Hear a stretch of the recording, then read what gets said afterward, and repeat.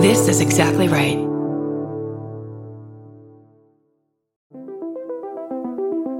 Hi, I'm Erin Welsh. And I'm Erin Alman Updike, and we're the hosts of This Podcast Will Kill You on Exactly Right.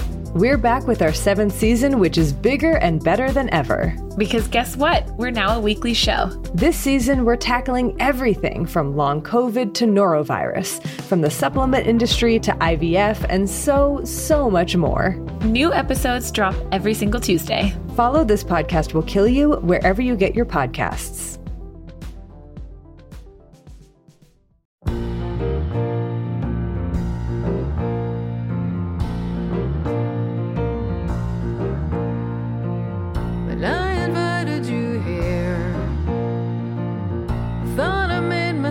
Perfectly clear when you're a guest in my home.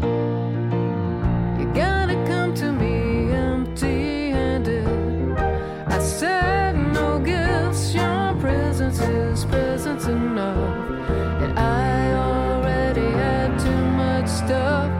So how do you dare disobey me?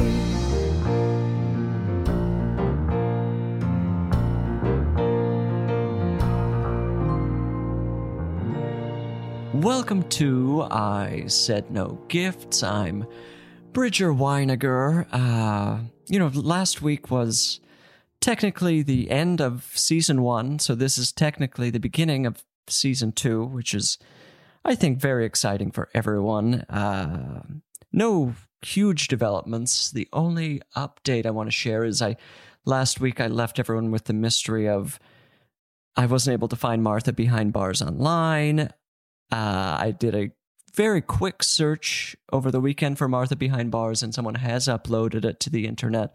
I haven't watched it yet, but, don't come to me telling me that it's online because I found it. I don't need anyone's help. I will watch it on my own. Whatever. Let's get into it. I'm so excited about today's guest. Truly one of the funniest. Just a dear person. None other than John Early. John, welcome to I Said No Gifts. Hi, Bridger. How are you? I'm thrilled to see you right now, honestly. I haven't seen you in over a year. Easily. I actually think one of the last things in my calendar was a plan to see you, and it was canceled the weekend of the lockdowns. Well, yeah, I was coming back to LA from New York. So, yeah, that's been crazy. Interesting. Did we have a plan? There was a plan a few people were going to meet to work on a thing. I don't even know. Oh my gosh. Yes, it's a professional. It was a script. Oh yeah, we had Kate and I had asked you to, donate your time. At the time, the cancellation, every cancellation felt like, is everyone just being a little too cautious? Absolutely. Well, especially coming from Kate, you have to wonder.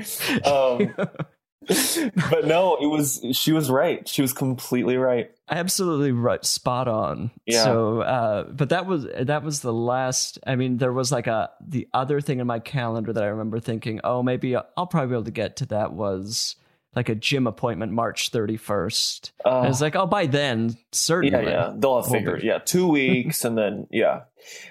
Did you move to a kind of a FaceTime arrangement with your personal trainer? I absolutely did not. Oh. I think there were some attempts by the gym to like get me, everybody needs to make money. This is the absolute worst time. But I kind of just shut it down. I was like, I will just be working out from home. Someone looking at me on FaceTime to work out is not going to happen in a billion years. Well, it just means that you actually have the discipline, that you're able to hold yourself accountable and work out. I certainly do. Without someone hovering above you.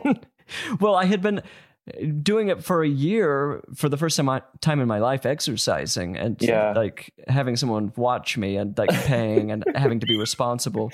Yeah. I think I kind of got into the rhythm of it. And then the boredom of lockdown, I was like, well, what else am I going to do with my days? It's a shame that this is a podcast because the listeners can't see that you are ripped. Absolutely ripped. Just shredded to all hell. No, John, what are you doing with your days? You've been working a little bit, but I mean, when you're not working, what are you doing with a day? Well, the blessing in disguise is I have more time with my kids, which has been so nice and long overdue. No, what have I been doing? I mean, I've been cooking a lot. Oh, well, you were a big cooker even pre-pandemic. See, that's so embarrassing to me. Have I forced that narrative onto Oh my the God, world? every time I would see you, there was something about cooking or I'm going to make dinner. Oh, yeah, okay, yes. Lots of I'm host. Yeah, identifying as a host. I've always identified as a host. I've been cooking a lot. Well, cooking a lot more. I guess I had maybe I identified more as a host pre-pandemic, and now I think I am identifying more as a host who can cook. So what are you cooking? Oh God. I'm cooking a lot of I don't even know, Pritchard. I literally don't even know. Tell me the last thing you cooked. Okay, the last thing I don't need the last big event meal you made. I just want to know what a day-to-day thing is. Here you're already going back to this narrative that you're so ashamed of. Just tell me what you're making for dinner. I'm sorry. Okay, here's what I made. This is the thing. Whatever. Shut up. I made a pasta alla matriciana. I'm not sure if the C is hard. What is that? It's like pancetta or guanciale. Oh, cooked down. Right. Golden brown, Reduced. low and slow. Let me finish. Let me finish. And then you add crushed red pepper, tomato paste. Oh, also onions. I used to never do onions until the pandemic. You didn't like onions? Well, I love onions, but in this recipe, I didn't use them. Which I think it is traditionally calls for a red onion, but for some reason, I had decided that's trash. It only needs this kind of a pared down ingredients. But the onion makes it soar, and then crushed tomato, or puree, and then pecorino. Oh, it's fantastic. so simple, and it's it's my favorite thing to make. How often are you making it? Honestly, I would say once every 2 weeks. Once every 2 weeks. And Yeah. are you pairing this with a pasta or something? Oh, yeah, sorry. So that is the sauce Right. into which, then you toss the pasta. Okay, and what sort of pasta? Well, that's, I think, very personal. Well, then that's why I demand an And I answer. talked to your producer before, though. I wouldn't go into the pasta shapes. Honestly, my favorite is rigatoni. Okay. I always felt one thing I knew about you is that you love bucatini. See, this is another thing that you're just out there telling This people is loudly. I am so embarrassed. I think I'm embarrassed because it's become so kind of the millennial Bon Appetit aesthetic, Of course. of the millennial kind of almost slightly ironic interest in cooking. I feel like I pioneered that or something. I'm did I do that? Is that my fault? I think it honestly is.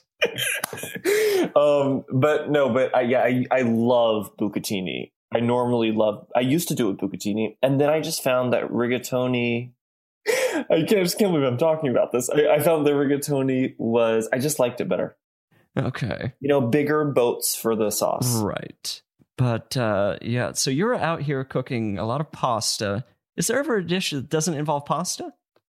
You're yelling, first of all. I've been doing a lot of searing chicken.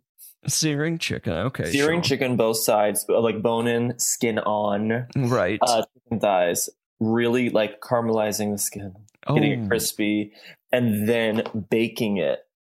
And it's caked in spices cumin and stuff, and curry powder and shit. And then it's just I don't know. It's the best way to cook chicken. I've been doing that and making a salad. See, about halfway through the pandemic, I gained the courage to start cooking poultry.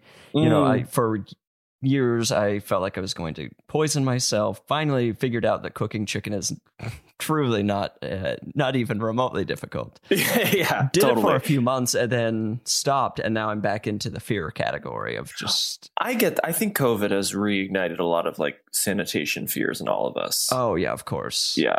Like when I cook chicken, I am kind of psycho about like, I'm literally using like alcohol on like the sink. Oh, yeah. You don't want that anything cross-contamination. I've touched, I'm like, yeah. Exactly. You don't know what you've touched with chicken hands or that kind of thing. Yeah. For the longest time as a kid, I was afraid of tapeworms from undercooked pork.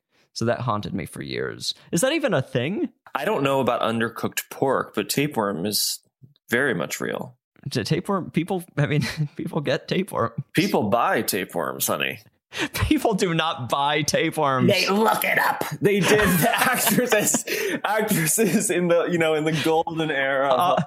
Is that true? Would they actually do that in the 30s and 40s? I have zero documentation to prove this, but I will look it up after the podcast. You will confidently say. I will come down very confidently and say that actresses used to ingest, this is so disgusting, but I'm literally considering doing it, ingesting tapeworms, eat all the food, eat all their nutrients. But then how does that work? Because then if the tapeworm's getting fat, right? Isn't it just adding? I guess wouldn't you be still fat from the tapeworm? I think you would start gaining a weird shape. You would just have a weirdly shaped abdomen or something. Right, exactly. And then how is the tapeworm killed? That's as a kid, I would hear that they would starve the tapeworm, and this certainly can't be true. And then you would place a piece of bread in front of your mouth, and it would like crawl up your throat. That can't be true. That cannot. But I don't know. We're waiting. That is disgusting.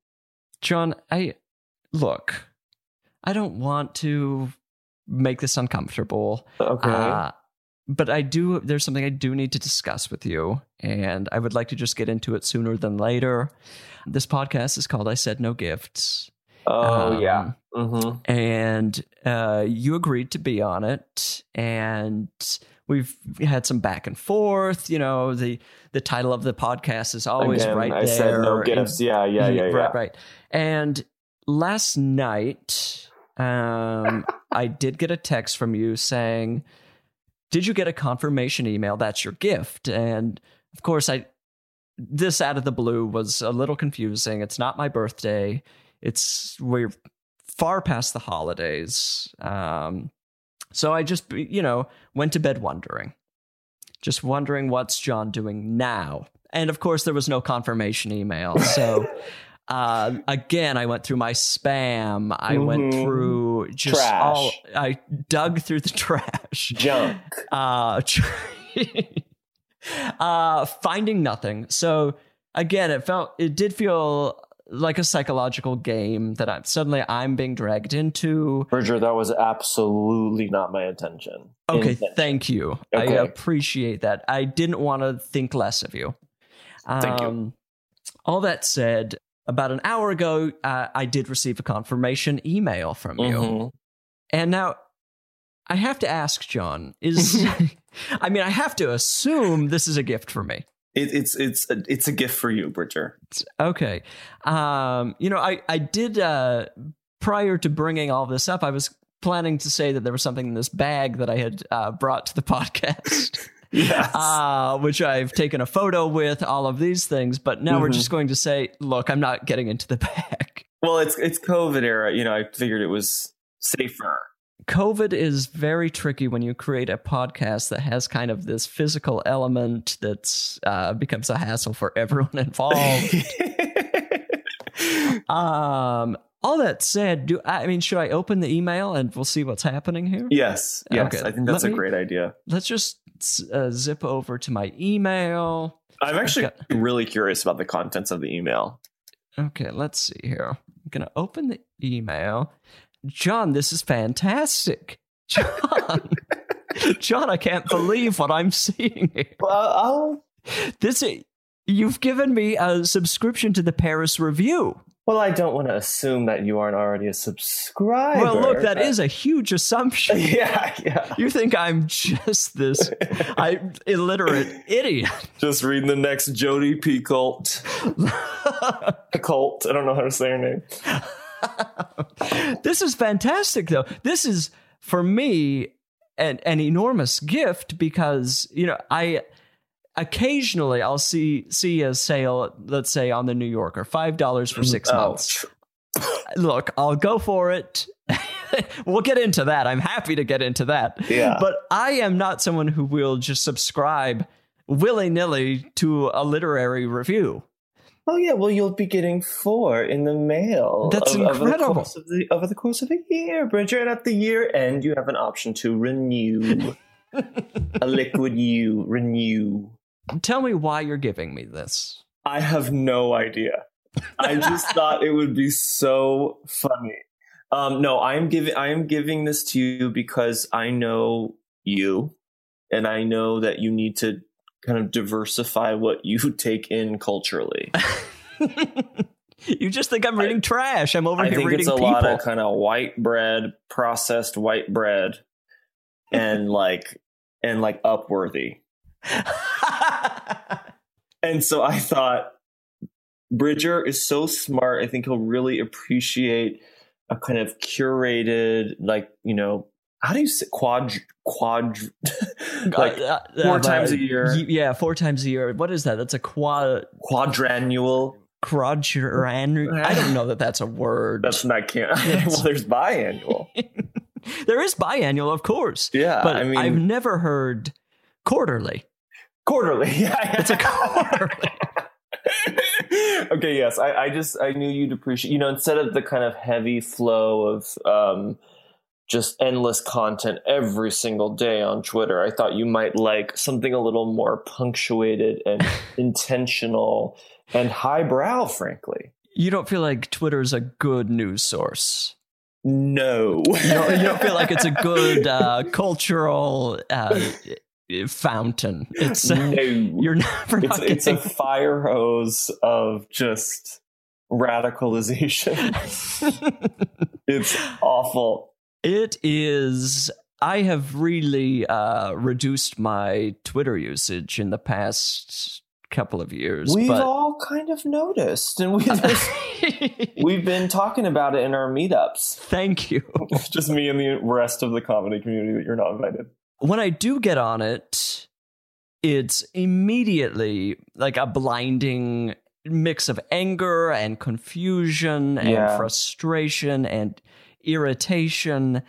The most recent thing, basically what happens when I get on Twitter is I'll see 2 people who I largely probably don't respect tweet the same word twice, and I'll say, oh, okay, so there's something annoying trending. And then you head to the what's trending. Oh, I get on what's trending. Yeah. I do feel like there's like a newsletter that people are getting about the day's big topics, that suddenly everyone will be talking about the same thing. I'm like, what is the original source of this information, and how is the swarm of flies? It's just Twitter. It's not, no one's getting it from anywhere else. That's why it's like such a crazy, like, human centipede, like, I've really been realizing it lately, like in a new way. This won't be interesting at all, but like, I just feel like it's really been dawning on me the way that we all like do unpaid work for Twitter.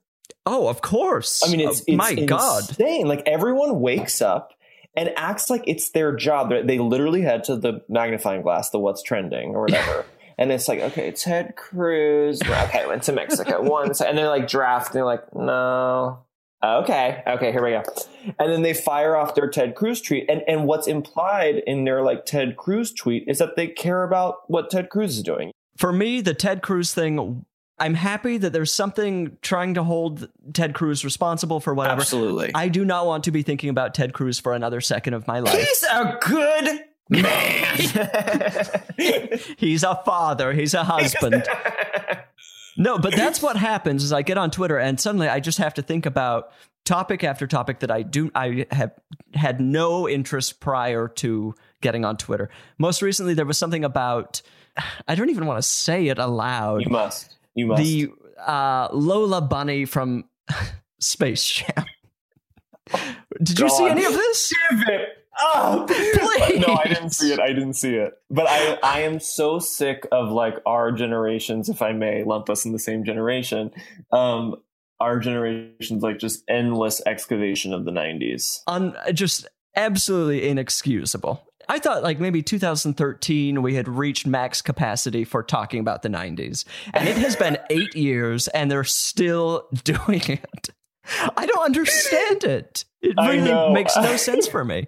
And it's not even like, for example, Space Jam. It's not just that we're just talking about it. It's that we're like spending trillions of dollars per year, like rebooting like 90s IP. Things that were not good to begin with. Like exactly. Things that we should have forgotten. Yeah. Seen at a slumber party and then it just vanished into our memory. But for whatever reason, there's just this boring group of people who keeps just bringing it back into the spotlight. It's horrifying. I know. It's horrifying. So are you not tweeting anymore? Like, are you, because you have one of the funniest Twitters in the game. Oh, that's very like, sweet of you. But that was like, I remember first joining Twitter like 32 years ago, which is so sad. I remember and Twitter used to be fun, like in a way, like, I mean, it was absolutely, I joined it for like pure career reasons. I was writing jokes. I was doing the thing that I was just making fun of. Like I was doing it to get jobs. Like I was like scanning the day's events and then like sending out my take, you know, and literally it like, I'm sure helped me, you know, like it, or like, I don't know, maybe who knows? But I just remember back then it was like before it felt like we were all so insanely like atomized and radicalized. It was like when it would just felt kind of, it was annoying in a different way. It was annoying in that it was just kind of a competition. And it was like very kind of like blatantly, brazenly like careerist or something. That's why it was annoying. It was like for humble bragging. And now it's like actually just like so toxic and scary. But in that time, in that golden era, I remember really, really enjoying your Twitter so much. And whenever you would retweet me, I was always so touched.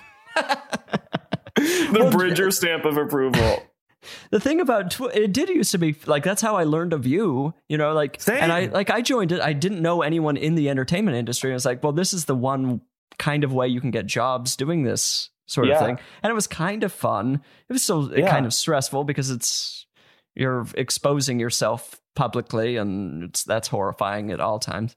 But it eventually helped lead to job. Like it literally was my first writing job was because of Twitter. And I thought once I got a job, I would be able to separate myself from it. But it just digs itself into your life in such a horrifying way that it's nearly inescapable. I feel like in the last 3 months, I've finally almost completely disconnected from it. I'll tweet on occasion, maybe once a week or once every 2 weeks.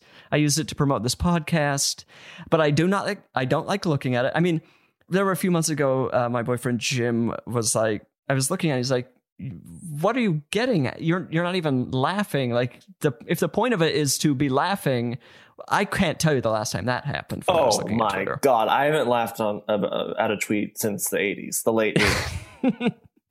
No, now it truly just feels like a giant swarm of flies that is just scanning for little pieces of meat to just devour in seconds. Yes. And just turn into garbage. Like, I mean, if we can, I don't even want to go through past tiresome memes that like within an hour are exhausting to look at. I know. I don't know what to do with I should be looking at long form articles, print articles, and that sounds so refreshing to fiction. Me. I mean, short Twitter stories, interviews, right? Just edifying myself. Twitter has decimated my reading ability. I read every morning, but it is like I can get through one chapter. That's reading a chapter every morning, I would say is like huge. John, when I was in high school, I was reading like a book a week, you know, like that's beautiful. I knew you were a nerd. Okay. I figured you were a total fucking dork. Okay. No, I know what you mean, and I will say I have gotten it back a little bit. You have? And has it been through discipline? Are you setting aside like parts of the day where I'm going to be reading and not looking at my phone? Or is it just that's kind the of come next back? Step. It honestly has been like searing. This will sound very self-serving, but just like, well, no, hold on. I'll tell you what it was. It was through. This is actually how I got sincerely. If you guys want to know, I'm talking to your audience, like my friends. All right, the folks that don't want to know, the reason why I even thought to give you the Paris review, which by the way, if it's not clear, is a complete joke. A very funny, kind of expensive joke. I think it's but it's a joke that actually works on a practical level, which is incredible. Really does. It really does. But what happened was and this is what got me back into reading, was I became obsessed with Wallace Shawn, who, our beloved Wallace Shawn, but he also is a playwright, which like a lot of people don't actually know. Right. They know him That's as like so odd. The guy from the genius from Clueless, right? And from Princess Bride. And he's a fucking like brilliant playwright that one of my dear friends has always been obsessed with. And she finally kind of got me into him. And like, so I became obsessed with him through his plays. And then he was on Search Party. Oh, right. As was his longtime girlfriend, Deborah Eisenberg.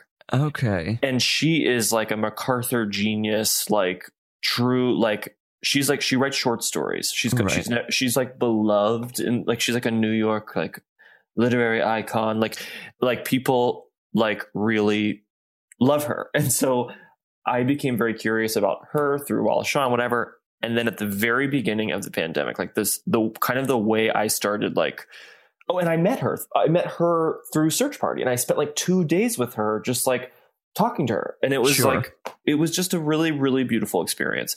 And then the second lockdown happened, I just started reading. I was like, this is a very clear, like a short story writer, it's like kind of a very clear like task. It doesn't feel overwhelming, like, oh, I'm gonna have to read 6 novels to complete this person's like, whole body of work. Like I there was something very digestible about like, read a short story every day. So I started reading her shit and like went bonkers for her, like absolutely bonkers. And that was the thing that created the habit of reading again. Made me like hate Twitter in a really nice way. And also, I mean, it was like during the election too. And I just was like getting so angry every fucking day, or during the primaries, like the Bernie stuff. I just was so angry about like everything that was happening to Bernie. And so like, reading Deborah just really took me out of a really dark rage place. And then it just kind of created this hole. It's like this new hole to be filled. And like once I finished her work, I started just looking up who she likes, what her favorite books are. And I've just since been kind of building on this, like there's like the Deborah Eisenberg nucleus, and then like everyone she's like influenced by or loves or like has worked with or something, like it's, and that's what's done it for me. And then there's this really long interview with her in the Paris Review that I was like dying to read. Okay, here's the scalding tea. You better get your fucking burn cream ready, because I'm about to scald you with this tea. So there was let's just say there was a paywall the Paris Review to read this interview with her.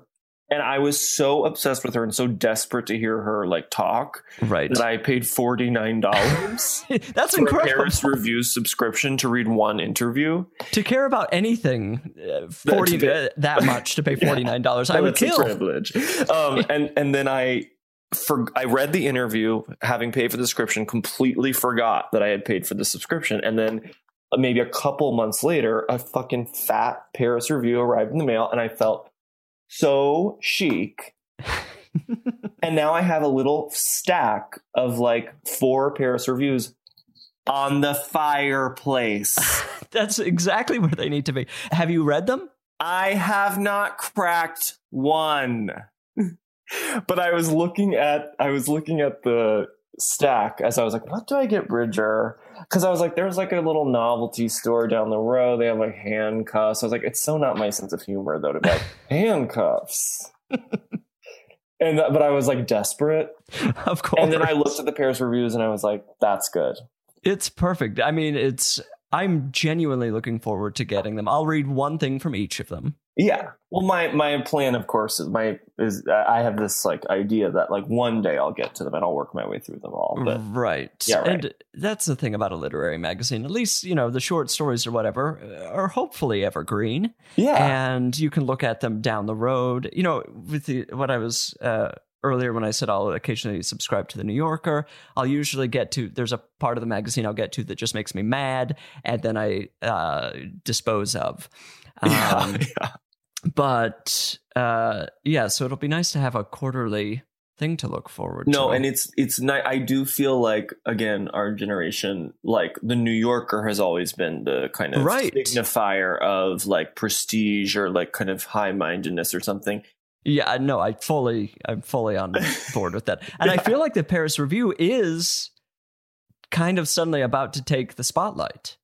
I don't know. With this podcast. With this podcast. With this particular episode. It's going to launch the Paris Review.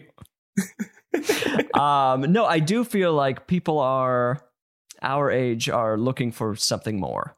I agree. I don't know. I could be wrong. I could be absolutely wrong. I think it's true. I think people are really hating Twitter. I think people are really, really... It feels like the hate that we've been talking about for like the last 5 years or so is finally really kind of cemented, and people are actually like, I can't do this anymore. Yeah. This is not... Well, are you on it much? No, because I literally lock myself out of it with this app called Freedom. Oh, that's beautiful. What does the app do? I don't know. No, it basically you just like schedule it locks you out of whatever apps, whatever websites you want to be locked out of, right? For like a certain amount of time. And I do a full, like when I wake up in the morning, like I set it to like 8:30 a.m. of the next morning, and then I basically wake up, have a miserable half hour where I'm like taking it in, and then I like gleefully relock myself out of it for another like 23 hours. And then what happens, of course, is my body is so fucking accustomed to just typing TWITT in every 4 seconds. And I do it, but it goes, this green screen pops up and it literally says like, congrats, you're free. Oh, this is lovely.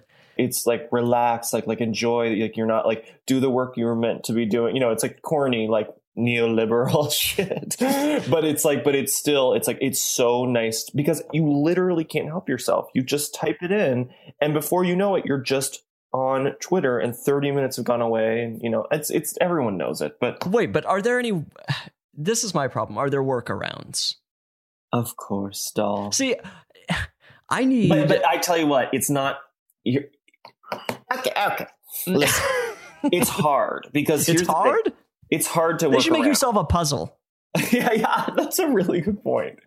I wish it were that hard, but it's more just like you have to like delete the app from your phone, and often, and this is what I actually really like about it, even though it can be really annoying when you actually do need to use Instagram to like promote something or something. Right. But like it kind of like fucks up your apps.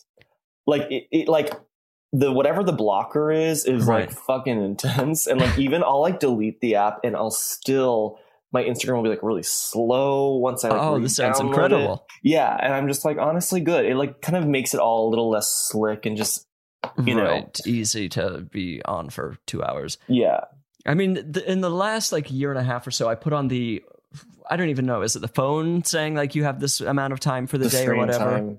Oh yeah, it's so devastating every time. Yeah, but every day now, at least on like Instagram, it says like you have 5 minutes left, and I just put ignore limit for the day. But I think that's more because of the pandemic. I'm just like, look, what else am I gonna do?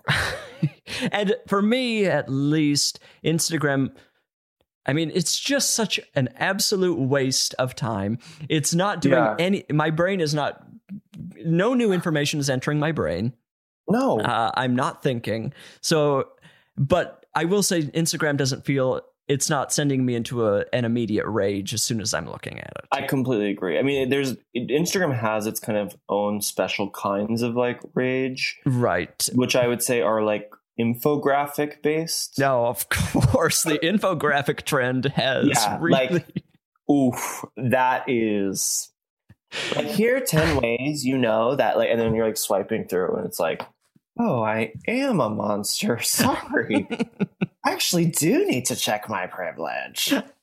I forgot to check my privilege today. Yeah, it's I do have a secret Instagram account to just follow things that I genuinely enjoy. And then like my sister follows it. But does it turn into you just checking the, like, of course. It's like me checking this podcast's Instagram and then me checking my personal Instagram. And then it's just really, who cares? It just means that I'm using it 3 times as much rather than.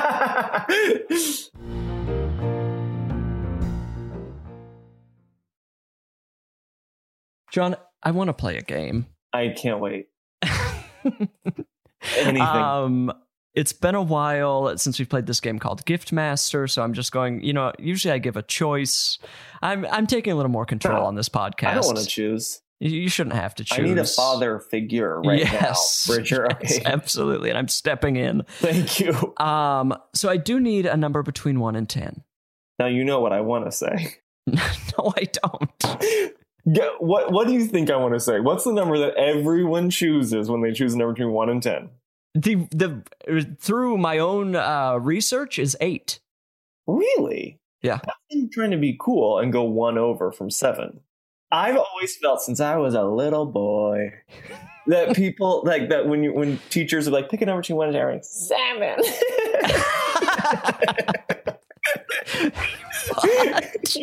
I feel like that has always been the go-to number.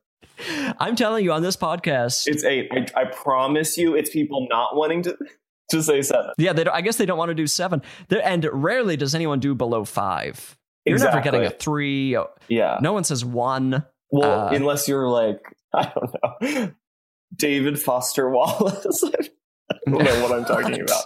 I'm just like trying to imagine a really pretentious person choosing 1. I love presenting somebody with that, and then the person decides they're going to be difficult with choosing a number. Yeah. Well, look at me. Okay. I'm going to say 9. No, wow, that's high. Okay, perfect. I think 9's cool. Okay, I have to do some calculating in order to get the game pieces. God. There's a system of randomization in order to keep it fair. Okay. So now you do have the microphone. You can promote something. You can recommend something. You can do whatever you want. You can talk about something you enjoy. I don't care. While you do the calculations? Yes. Okay, I will tell you, you have who knows how much time. It could be seconds. It could be truly 2 minutes. Okay. All right, what's up, you guys? It's John Early taking over for Bridger for a couple seconds.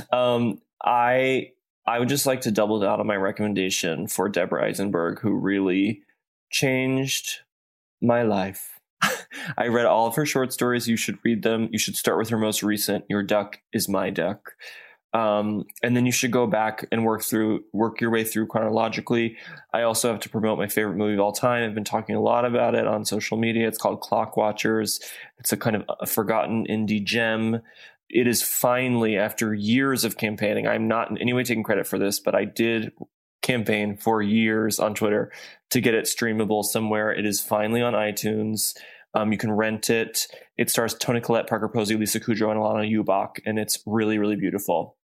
John, excellent use of time. I got everything in. And I would say Clock Watchers actually feels to me like it has the tone of a Deborah Eisenberg short story. So they pair really beautifully together. I'm going to say this about Clock Watchers. You have been recommending it for probably since as long as I've known you. Yeah. And years ago, I tried to find it online, could not. Finally found a torrent of it. Downloaded the torrent. It was in Russian, I think. This has happened to so many. It was dubbed. It wasn't just subtitled. It was absolutely dubbed, so it was unwatchable. This literally happened to me. I planned a trip upstate with a friend, and the climax was we were gonna watch a pirated thing of Clock Watchers. She had never seen the movie, and then we did it. I had it downloaded, and it was literally dubbed in Korean. Yes, I was like, cool. So it was unwatchable, and that was the one copy on the internet. Yeah. It was. I don't know. Why was that movie under such lock and key for such a long time? You know, I actually, like a true psycho, am like in touch with the director. Oh, no way. Because I wrote a paper on it in college and she was an NYU grad. And so I was like, I like went through the alumni and got her like information and like interviewed her about it. And we like, and she very sweetly like kept in touch with me over the years. Oh, that's and like, great. I love her. And she had a really brutal experience in this industry. One example being that like the company like lost the print. You're kidding. What? There's like no existing like 35 millimeter or whatever. Oh, like, what a shame. I was like, you don't have it? She's like, no, they never gave it to me. Like, it was like last at this festival, they said they don't have, like, but someone has it because it recently, there's like a new like streamable and it's like beautiful quality, like HDS. I rented it and it's fantastic. When did you rent it? Like when you were recommending, I mean, you posted about it online. I was like, thank God it's finally available. I haven't, because that cast is phenomenal. It's like, phenomenal. John has great taste. I've been wanting to see the movie for years. Then you are the movie's number one promoter, number one fan and promoter. And it looks amazing. It's so beautifully directed, and then that cast is incredible. I know. I think it's so visually beautiful. Like that's one of the, no one talks about it, but when they do talk about it, they don't talk about the visuals. The visuals are true. Like it's actually directed. Yeah, exactly. It's very deliberate. Has she done anything else? She did a movie called 13 Conversations About One Thing, which was like a follow-up. And it was with like John Turturro, Amy Irving, Matthew McConaughey, Clea Duvall. Wow. And it was really good, but it like came out right before 9/11 and like no one saw it. And then she made this other movie with like Greg Kinnear, Alan Arkin, and Billy Crudup. That was like basically hijacked from her mid-process by like the executives, and they like ruined it. And then she was like, I'm not doing this anymore. This is hell. Right. What is she doing now? She's like in the valley with her sister, like just hanging out. I don't know. Like I literally sent her an all caps email being like, it's streaming. I was like, are you excited? It's finally online. She had no idea. Of course not. I told her. That is wild. Literally years of it being unavailable. She had no idea that her debut movie was finally available. She was like, oh, really? Like, kind of just like, she's just that's like, heartbreaking. I don't know. It's devastating. I always like, by the way, I interviewed her for this like Toni Collette thing I did a while ago, and she came over to my place, my apartment. Oh my God, you are truly the president of the fan club. 100%. And she literally brought me a prop. I have it right here. I don't know if you remember this from recently watching it. It's the pen, Jack Schoberg, CLU. Oh, that's kind of a pivotal thing in it. Yeah, he's like the sleazy guy in the bar who gives the pen to Lisa Kudrow. Right. And they realize that it's actually kind of a fake title and he's just being a sleazeball. That's incredible. I have the fucking pen. John, you just grabbed that. It seems randomly off your desk. Where are you keeping this? Well, okay. Fair. It's going to be lost. I know. It needs to be in a fucking like what is that? Staple that to the wall or something. Shadow box? No, what's it called? I think a shadow box sounds right. Yeah. No, I know, but it's in a little pen holder right now. Okay, I'm gonna. Why is that in a pen holder? I know. I need to get it more formally. Right, I will, honey. I'll spend the money on it. Okay, the game. The game is called Gift Master. I'm going to tell you 3 potential gifts, and then I'm going to tell you 3 celebrities, and you have to tell me which celebrity you will give which gift and why. Does that make sense? It's very easy. But why did I say the word 9? I mean, the word number. The number 9. Well, I have a long list of potential gifts and a long list of potential celebrities. And then I go through 1, 2, 3, 4, 5, 6, 7, 8, 9. 1, 2. Does that make sense? I've had a lot of questions about that. Okay, I'll play along. You just tell me if I'm doing anything wrong. You're gonna be fine. Okay. The 3 gifts that you're going to be giving. This is where I struggle. The 3 gifts are... I'm writing them down. Okay. Impacted molars. Now that's like when your wisdom teeth are essentially... I'm not a dentist. I'm not an orthodontist, but I feel like they're kind of just really in there.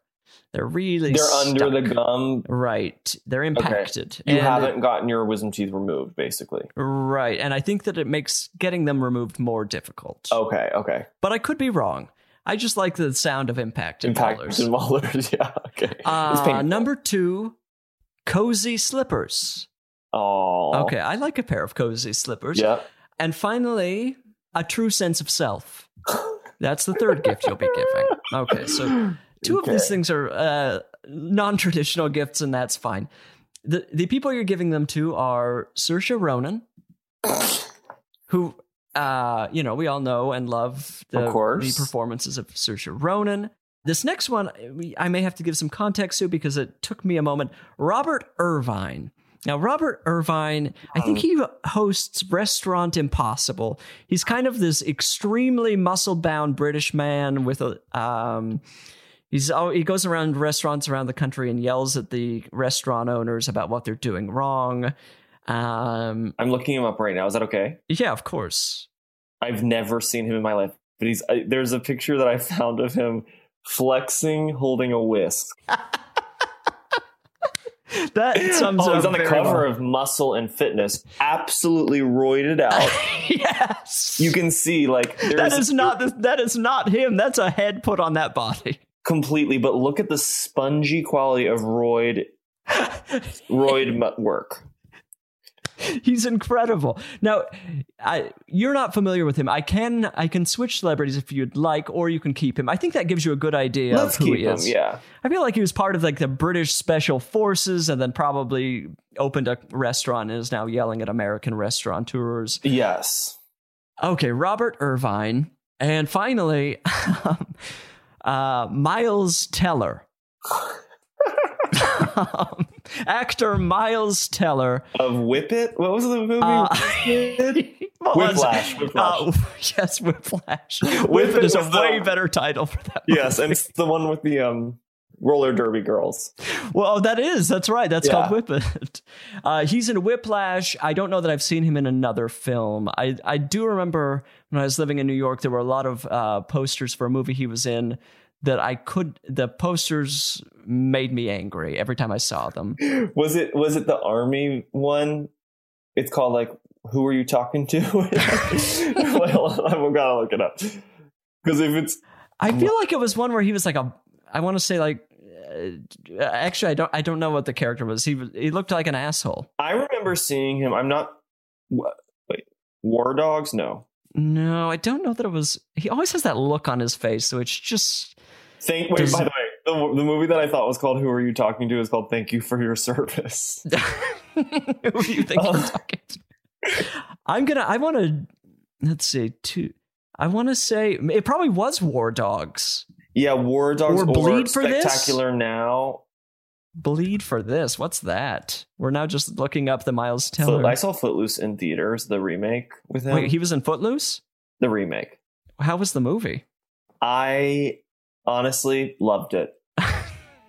I was there with 2 friends from high school. We were trying to have a good old time. Right. And we had a blast. And I thought he was a star. Miles Teller? Yes. I thought he was such a natural. I thought he was a star. And then I hear that he doesn't have a good reputation. And that doesn't surprise me at all. Private information. That is much publicized. But it's depressing because I think he's so gorgeous and American. I can't look at his face. His face he does not look like a good person to me. Oh my! See, I mean, I guess you must be right. I'm looking up. What is his reputation? Just a kind of unprofessional, kind of hot-headed. Okay, sure. Freak outs on set, showing up late, that kind of stuff. I mean, I do need. I'm gonna message you this poster for this movie Bleed for This because I do need you to just quickly, for context, see what I'm talking about. I would see it in the subway every day, and I fly into rage. Was this when you were working on Kimmy Schmidt? Oh, yes, it my was. God, of course. Can you imagine? I know. Wait, who is that? Aaron Eckhart. Oh, it's Aaron Eckhart. So hot still. He is very good looking. He really is. And Kate and I recently rewatched Aaron Brockovich. I've never seen Erin Brockovich. It's a damn delight. You should watch it. Okay. It's very inspiring. John, okay, it's time for you to tell me who was getting what. Who Do you gets need a refresher on all of that information? How many times do I have to tell you this? I wrote it down. Oh, that's right. Okay. You told me once. Yeah. Okay, so, well, I think it's pretty clear. Well, actually, I don't know. I'm gonna say I'm gonna give Robert Irvine Cozy Slippers. Okay. Because I don't know. I feel like he's sweet. I mean, again, I've never seen him speak. I've never seen his work, but like, I don't know, just the amount of work he's putting into his body. That's what I'm saying. That slip in. And that's someone who like out. Needs some type of love or comfort. Totally. And it would be too obvious to give him a true sense of self. But well, see, now I'm okay. Well, okay. So. Oh, interesting. Yeah, I see what you've done here. I see you know the problem. What I mean? So Cozy Slippers go to Robert Irvine. Impacted Molars, I'm going to give to Saoirse. Oh, interesting. I think she has a true sense of self. Right. That's what I felt like you were trapped yourself. And I love her, but I think she's working so much right now and she needs to be checked a little bit. Like, I think she actually, like, I don't want her to, I'm looking out for her. I don't want her to get too big of a head based on like all these leading roles and like acclaim. Right, overexposed. Exactly. So I want her to like basically have to take some time off to like deal with the whatever procedure that requires and take some time to just kind of like get out of the prestige rat race. That makes perfect sense. And like realign, readjust, and kind of actually re-examine the next choices she wants to make instead of just going on to the next. Oh, of course. Oscar bait, just the brutal cycle. And then a true sense of self I'm going to give to Miles Teller, not because I wish him peace, but because I think maybe if he gets a true sense of self, he'll be nicer to crew members. Right. And this is me looking out for the crew. I think that's great. I think slight disagreements here and there, but okay. But I think that was expertly played. Thank you. I don't know what to tell anybody, but beautiful. We have to answer a question. This is called I Said No Emails. People write into iSaidNoGifts@gmail.com. People are desperate. Just help me answer a question. Okay. This person, let's see. Okay, this says, Dear gracious host and esteemed guest, I love listening to your podcast and got my sister and brother-in-law who live in Brussels hooked too. Oh, okay, I remember this question. Okay, this is going to be complicated and I apologize. I bought them your Gift Master game for Christmas. So what we just played, there's a home version. This person bought it for Christmas and was delighted that to see. You made? I didn't make it. The network makes it. But is it like with your picture and stuff?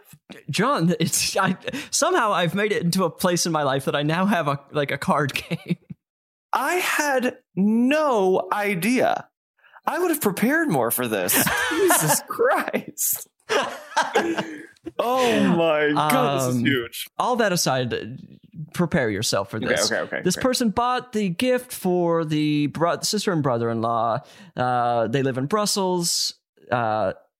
Was delighted to see that it could be shipped directly to Belgium, as international shipping is often a trial. I refused to read even the most basic information about how Giftmaster is played and sent the two of them, who are in lockdown with my 19-month-old nephew, a game that cannot be played with only two people. I should tell the listener now, it's like a 3-person or more game. Two people. You can't play. You can bend the rules and play it 2 people, but you want 3 people around. In addition, the shipment was assessed at €40 import tax, which they had to pay in order to receive the gift. Okay, so the brother-in-law and sister had to pay €40 just to get this. Well, I hope he reimbursed them. So I sent them an unplayable game that literally cost them more than I'd paid for it myself. This would have been an amazing sibling prank if I'd actually planned it. For them, Giftmaster is yet another joy that's embargoed until after this pandemic is over. Bridger, what can I gift them to make up for this comedy of errors? Many thanks, Eli. So basically, this person has made family pay, what is 40 euros? That's probably $60. Yeah. On top of the price for this game, which they cannot play. So now the person is now thinking of sending another gift, which to me, first of all, this is this customer service? Yeah, come on. What's happening here? But we do need to think of something that you can say. At this point, I think you're just sending the first thought here is just pay them back. Yes. What are we talking about? It sucks, but like you cannot leave that to them. No, you can, the 40 euros? Yeah. I would be absolutely shattered. Yeah. Well, what? Let me be clear. What's the question? Is like the question is like, I want to send them another gift that they can actually use. Okay. I mean, okay. First of all, let's just be honest. Everybody's getting, the vaccines they're on the trucks. They're headed out. I would say wait it out. Yeah, just like give it another month without mentioning anything. Yeah. And I feel like, Europe, they've probably got a decently efficient system of getting the vaccine to people. Yeah. Brussels is not huge. The population's not overwhelming. They're probably already completely vaccinated for all we know. I mean, this person probably wrote in months ago, so I apologize, but that's the nature of a podcast. But this is what I'm going to say. Buy yourself a ticket to get vaccinated. Surprise trip to Brussels. To play the game. And I think that's brilliant. It's a total surprise. It's like, and it's literally, they show up and they, what if the couple's forgotten about the game? They probably have. Yeah. It's probably collecting dust somewhere. I mean, the one caveat I will say here is that it seems like you've already burdened them once. Right. You don't now want to be like, sorry, are these sheets clean? What are we having for dinner? Yeah. That said, I think that's a decent thing. Or I just don't even understand the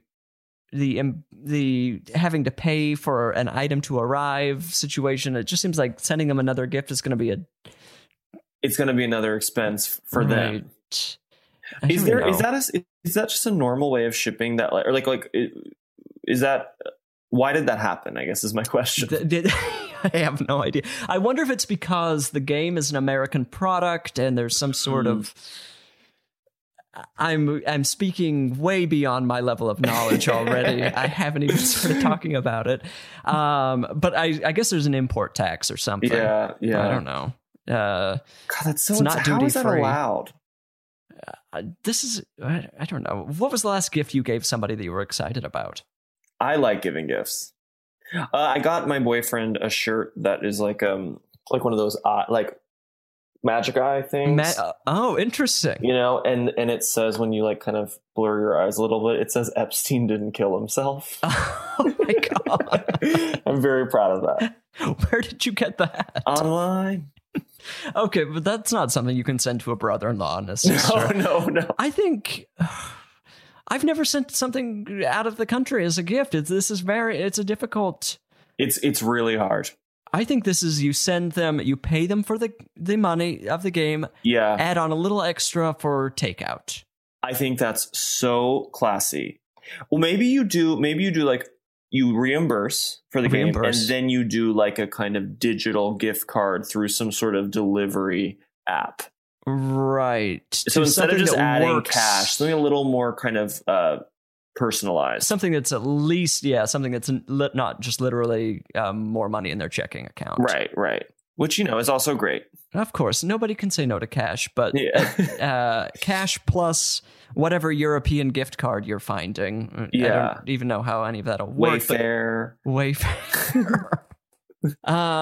No, look, it's a tricky situation. And, basically, hopefully this apology, it sounds like they listen to the podcast on occasion. Hopefully this apology will be enough. Brother-in-law and sister, I'm sorry that you're dealing with this situation. I mean, my hands are completely clean.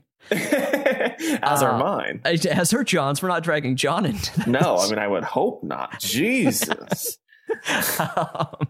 But, hopefully the reimbursement will happen. Get your vaccine, and I think everything will be fine. Well, and I would argue that this is the gift. If they are, in fact, into the podcast, them like hearing this kind of drama aired out, and analyzed by us, I think will be a real thrill. So we say, better be hello to you, and and I say hi to the baby. Okay, we've answered the question. John, this is the end of the podcast. What? There's not another question or another game? I don't ask. I just have to face the void. I will bring up another question. I have 60 pages of questions, John. Let's do another question. Let's do one more question. You asked for it. I'll find a short one. Okay. Whoever is getting the next question is going to be, they're very lucky. Okay. This next question does not even address the guest, so my apologies. It just says Bridger, so you're just assumed here. But can I help? Well, the first sentence is, I need your help. Okay. My husband and I moved into our house last March, and our neighbors are great. Recently, we had our first significant snow of the year, and they used their snowblower to clear out a portion of the sidewalk as well as their own. They are 2 middle-aged women and 1 late-teens boy who just started college. I don't like what I'm hearing. Is this a same-sex marriage?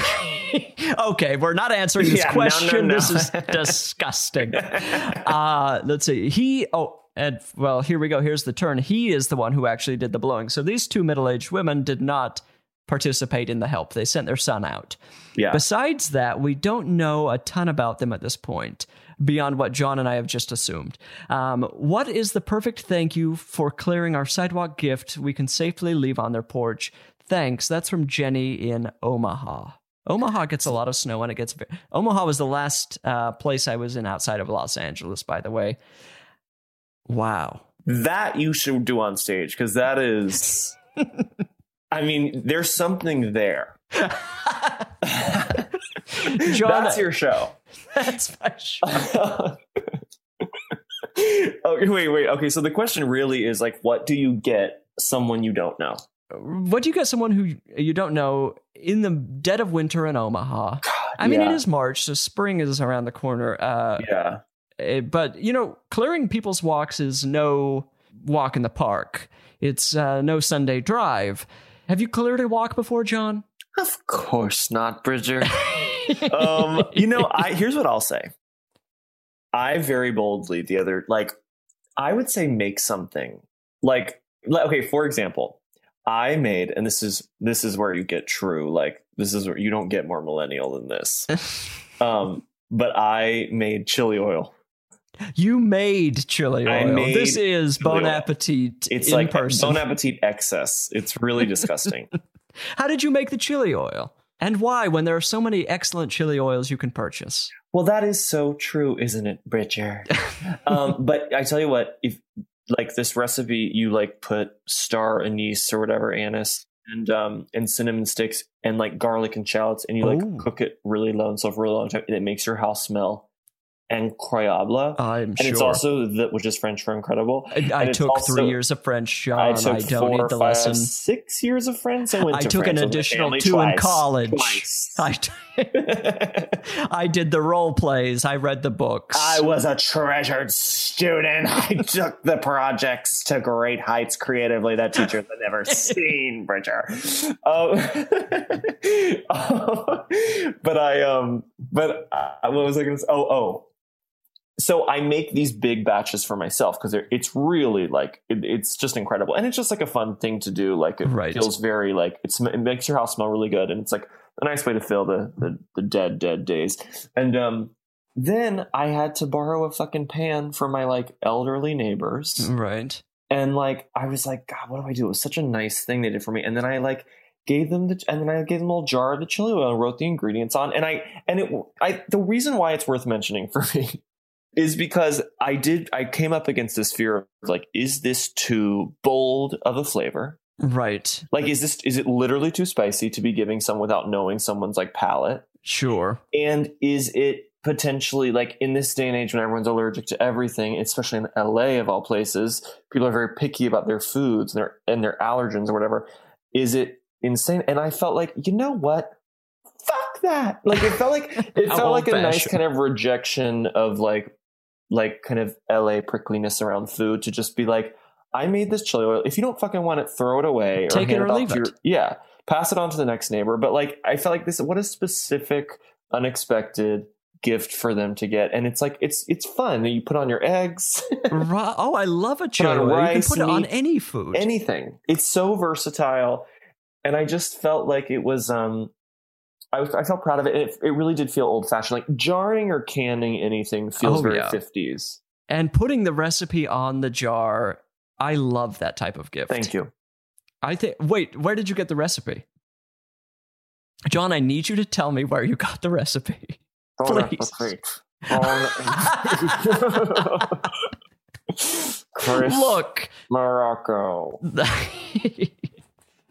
I actually think that's an excellent winter gift, something to warm people up. Mm-hmm. This is what you do. You make the chili oil, you put it in a jar with the recipe, buy 3 pairs of mittens. Oh. And you send it over. Now, were there 3 people in the house? Of course, the 2 moms. Well, okay, you've already erased the two women in the house. You're looking at just the Gen Z straight son. We know your the cis son. No, this is a family of 3, and they need 3 pairs of mittens and some chili oil. That is so sweet. Yeah. I would say anything that you can kind of like can or make is like just a lovely, anything that can sit in the fridge and is very versatile, goes on lots of different things, is a really sweet, homey gift. Or dare I say, this is kind of like fancy, actually, kind of expensive, like some sort of like just like beautiful. This isn't good. You have to tell us. I was gonna say some sort of like beautiful like coffee table book, but I found this coffee table book at this bookstore in LA. It was called like something about seashells. It's just like, it's this like beautiful catalogic, like kind of museum, like just like pictures of like every single kind of like known like variety of seashells. I'm just like, what if, and thank God I have it. I love that. But like, what if someone had given that to me? I would have fallen to my knees. That is not that fancy. I truly was like, I could not comprehend what you were about to say. A coffee table book that max $50? Like $80. No, okay, $80. Really, yeah. Okay, but there's a range of coffee table books. That's not a bad idea. I think this is all I'm trying to get at with the chili oil and the seashells is that people, when they get gifts for strangers, they tend to iron out any sort of like actual kind of interesting. They're trying to stay general, like the most vanilla thing that like because they want to be safe. So like an unscented candle, but it's like, we all know when you get something like that, you're just like, you just throw it away, or you like put it in the bin to like the bin. Am I British? Here we go. You give it, but like, yeah. And I think that like you actually like really should try to be really, really specific. That is something, just as a gift giver, I'm trying to embrace more, which is the idea of giving someone a gift it's literally something they weren't expecting. Yes. And so it doesn't matter if they can, you think it's good. If they don't think it's good, it wasn't going to be part of their life anyway. Right. Throw it away. Absolutely. And I'm sorry, but like, if you got a book of fucking seashells and you don't like it, yeah, what the fuck is your problem? Well, that sounds like someone who wants a book of like old cars. Okay, right. I guess if someone gave that to me, I would be that said, it's a very soothing. I'm happy to get anything. I now host a podcast where once a week I'm getting an random item. I love it. I just think it's a fun thing to, I don't know. Give them some chili oil, though. All that said, the chili oil is truly a winter must. Yes, it's the Bon Appetit recipe. It's called Chili Crisp, actually. Right, of course. Well, don't roll your eyes. That's what half of these oils are. I've got a jar of Chili Crisp which, by the way, was given to me as a gift. By who? My friend Jessica Gao, who's just the all-time best, but she gave me an excellent Chili Crisp that I'm putting on everything. Did she make it? Or? She didn't make it. Oh, but poor thing. Both of you. Jessica does listen to this podcast, and once a week she starts texting me in all caps things that she thinks I said wrong. And God, this is going to be huge for her. Jessica's going to be furious. Jessica, I think the chili crisp you gave me has elevated so many of my meals. I can't thank you enough. Do you know what the brand is? I can't remember the brand. It has like an old, like a kind of a grandmotherly figure on it, like a photo of an older woman. It's the best. Okay, yeah, it's phenomenal. It's so good. Lao Gan Ma or something. That sounds right. Yeah, and she's like a kind of stern Chinese grandmother. It's like a portrait. Yeah. Yeah. Oh, that is like the ultimate. It's so good. Yeah, truly I'm putting it on cottage cheese at this point. Oh yeah, I don't know. Am I revealing something? I've literally put it in sour. I was starving and I had nothing in the fridge. I put chili oil in just a fucking container of sour cream. I ate it. What? You're just eating spoonfuls of sour cream? There are worse things I could do.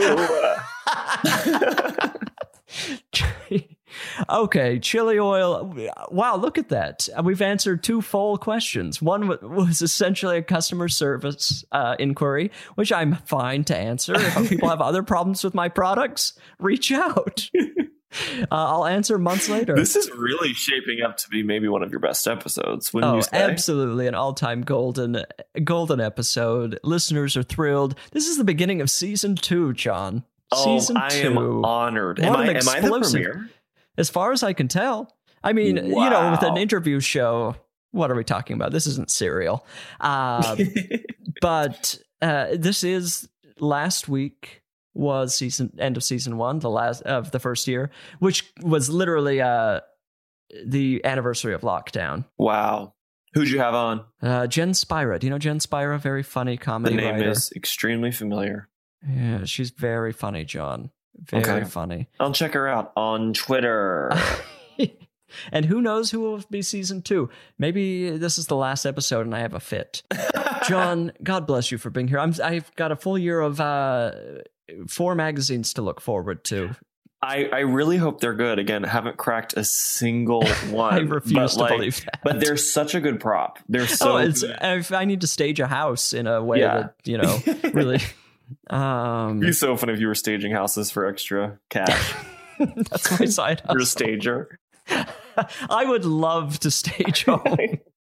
Whoever's doing it sucks. Oh, they're always very bad. To me, that's exactly what we were just talking about. And we will end this, but I just like the people who stage homes or Airbnbs or whatever, or like apartments, like are playing to the lowest common denominator. They're just being as safe as humanly possible. Let me ask you, are you familiar with this photograph of what I believe is maybe a buffalo or an ox that's black and white?